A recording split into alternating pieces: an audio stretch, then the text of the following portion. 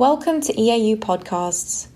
In this edition, Professor Nicolas Mottet, Chair of the EAU Guidelines Panel for Prostate Cancer, discusses which are the most important changes in the new EAU Guidelines for prostate cancer treatment and discusses in more detail perineal biopsy, staging PSMA, and adjuvant radiotherapy. Professor Mottet, what are the most important points that you have modified in the guideline text of 2021? We also suggested that all metastatic patients should be offered germline testing and at least germline or somatic genomic testing, mainly for homologous repair and MMR defects. Ideally, it should be done on metastatic prostate carcinoma, or it can also be done on the primary tumor, provided it's not so long. It was not taken such a while ago. This might have major impact in treatment decision, as probably you know, that now we level 1 evidence for a drug that targets specifically patients with homologous and also heterologous DDR defects. For the MMR assessment, it can be performed by immunohistochemistry, searching for MSH2, MSH6, MLH1, and PMS2, or by next-generation sequencing assay. At the same time, microsatellite instability might also be interested to find, as the two latest modifications like MMR and MSI instability are associated with the use of pembrolizumab, which has been approved for this kind of patient irrespective of the nature of the primary. So this represents a major change in what we're doing so far, but also has a lot of issues regarding its feasibility. The other point I wanted to discuss is probably one of the most important points we have modified in our guideline text, is how to approach biopsy and antibioprophylaxis. We all agree that MRI is a must-do before every biopsy, especially the first one.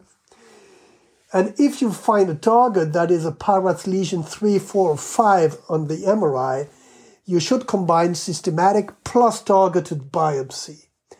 Once again, we recognize the fact that no fusion software, whatever the technology you're using, has ever shown better results compared to a cognitive fusion, and probably none of them is superior to any other. The most important thing is regarding the approach.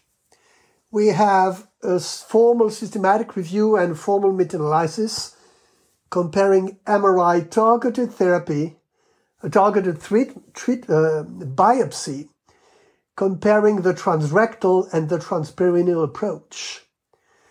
The later one showed a higher sensitivity for detecting clinically significant prostate cancer compared to the transrectal approach. When you do this targeted biopsy, you must take at least 3 to 4 courses per target to be accurate. The main modification we made regarding the biopsy approach is the route. It's a strong recommendation in 2021 that routine approach should be transperineal.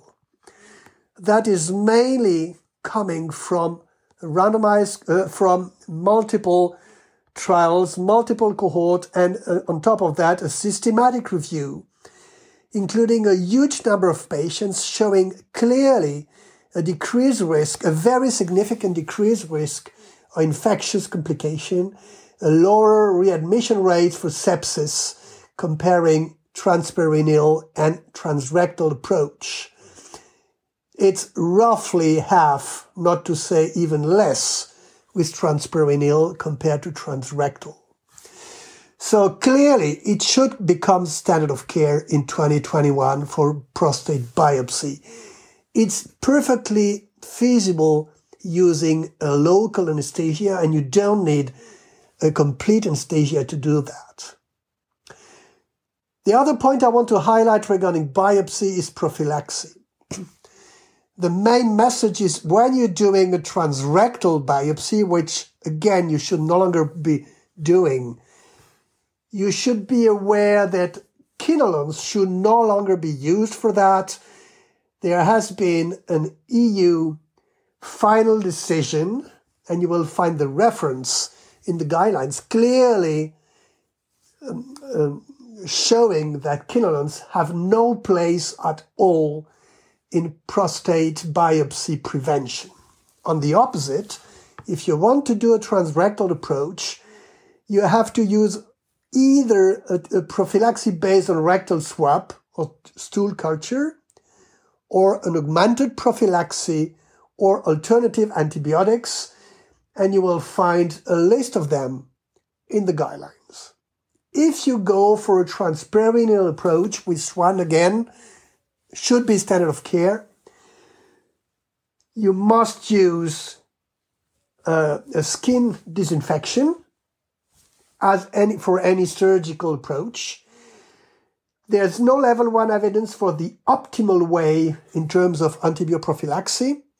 Urine culture must be sterile, and there have been a suggestion that it might be a single dose of cefuroxime, of cefalexin, or cefazolin to be used for prophylaxis. The main change again is the approach, and clearly by the end of 2021, transrectal should have been completely gone with that. Could you tell us something about PSMA PET imaging? What is the place for PSMA PET imaging, and are there limitations? We have very clear evidence now that PET PSMA and MRI provide a much more sensitive detection for lymph node and metastasis compared to the old-fashioned bone scan and CT scan. There's no doubt about that. We have, for example, a randomized controlled trial, the PRO-PSMA trial, that clearly showed a better sensitivity and specificity for PET PSMA.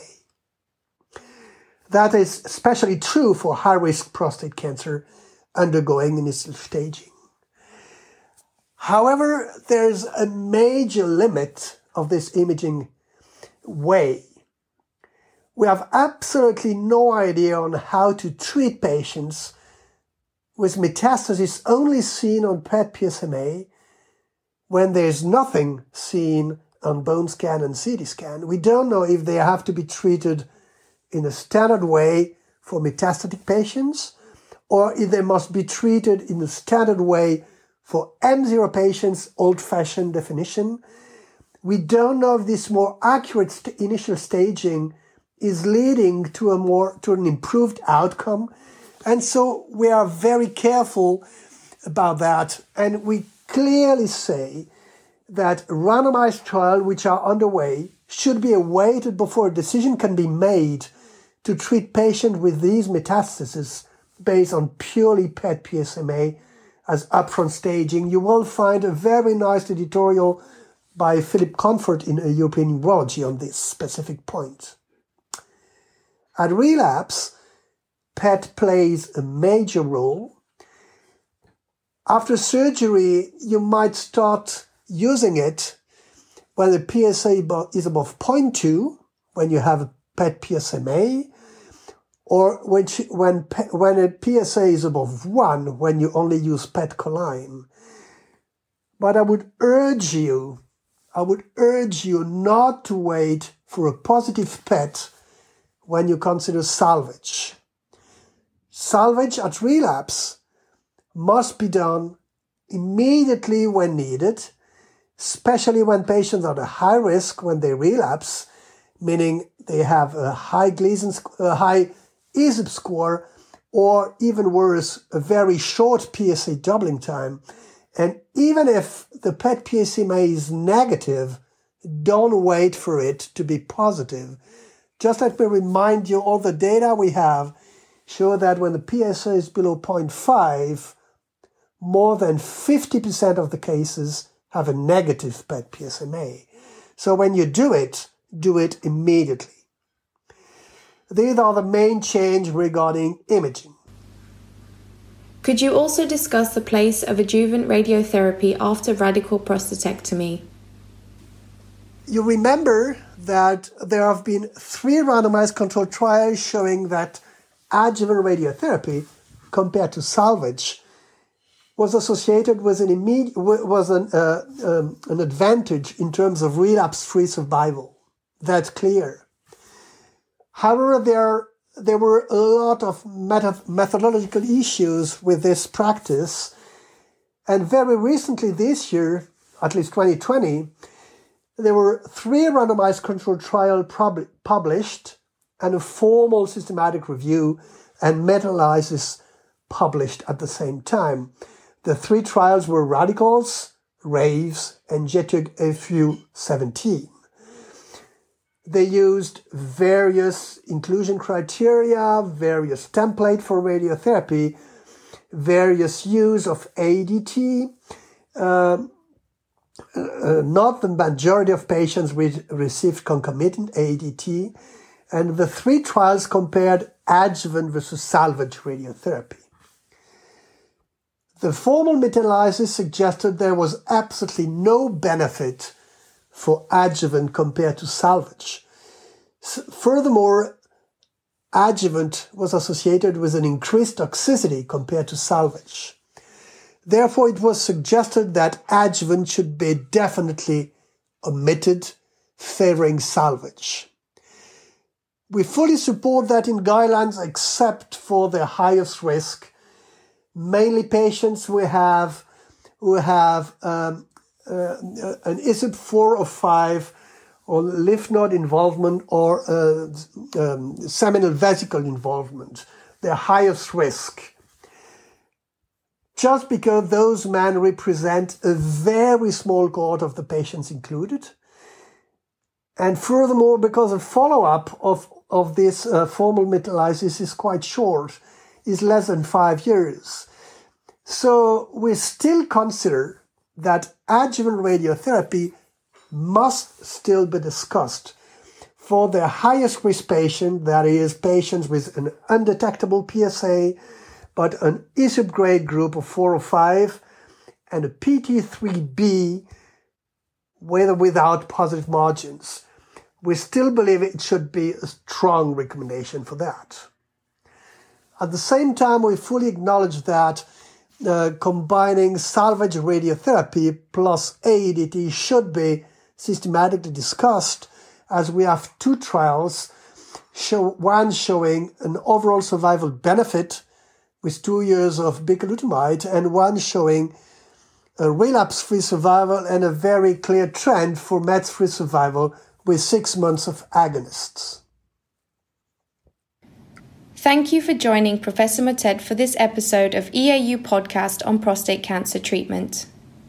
For further information on the EAU guidelines on prostate cancer, please visit our website www.euroweb.org/guidelines. For more EAU podcasts, please go to your favorite podcast app and subscribe to our EAU podcast channel for regular updates.